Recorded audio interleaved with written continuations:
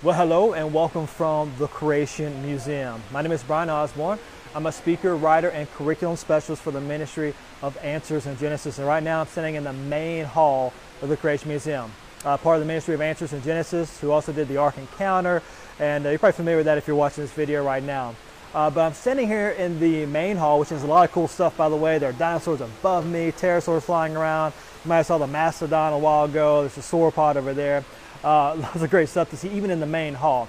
But I'm standing here because I want to make a kind of a cool point about what we're doing with these videos. We're going to make a video, one video per lesson relating to the ABC curriculum. So as you go through the curriculum, have one of these videos you can download or look at to emphasize a key point of that particular lesson, to really drive it home.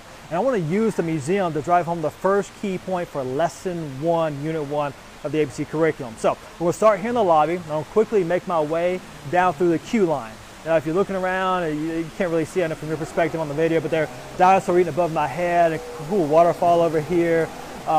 We got exhibits about rock layers and fossils and Darwin's finches and guys designing the world around us. And so all sorts of wonderful things to see as you even come through the queue line. Also great things to see as you go through our wonderful staff here at the Creation Museum. Some of the guys behind me. This guy makes sure we're safe. Awesome dude. This guy over here helps guests like no other. Love seeing these guys around. Thanks, guys. Moving on. But as you come in, the first thing you'll see here in our walkthrough, this is actually a walk through biblical history. And as we walk through biblical history, the first thing we do before we even start with the Bible's history is we want to emphasize a key point.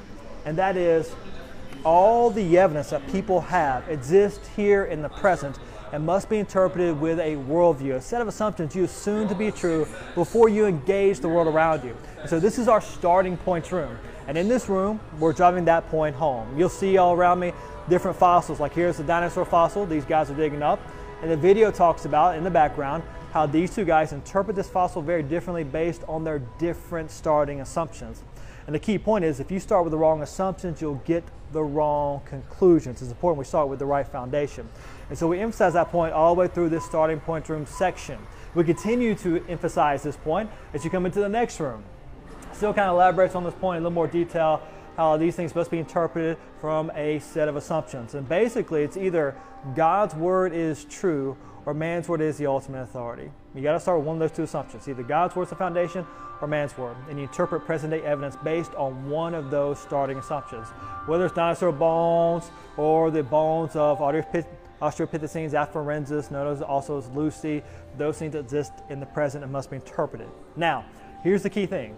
As Christians, where do we build our thinking from? What is the foundation from which we build everything that we say, do, and think? And of course, the answer is pretty obvious.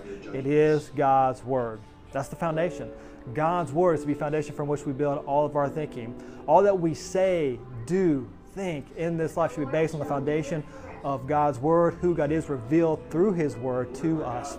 And in this room right here, we make the point as a ministry, what we do is we start with the Bible. We interpret the present day world through the lens of the Bible and biblical history to rightly understand what we are looking at. God's word is the only sure foundation. Why? Because it is God's word. He gets everything right. Past, present, and future. He gets it all right. Why? Because he's God. He cannot lie, he cannot make mistakes, and he's revealed himself to us through his word, and that's the foundation. We take every thought captive and make it obedient to Christ.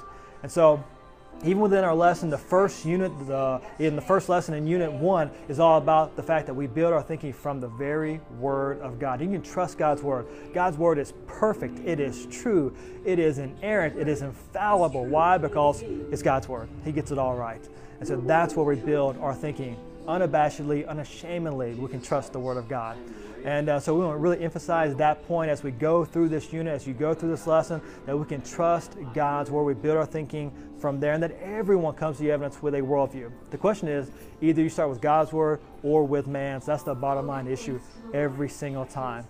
So I hope this is encouraging to you, helpful to you. There'll be a lot more videos coming along later on with each additional lesson.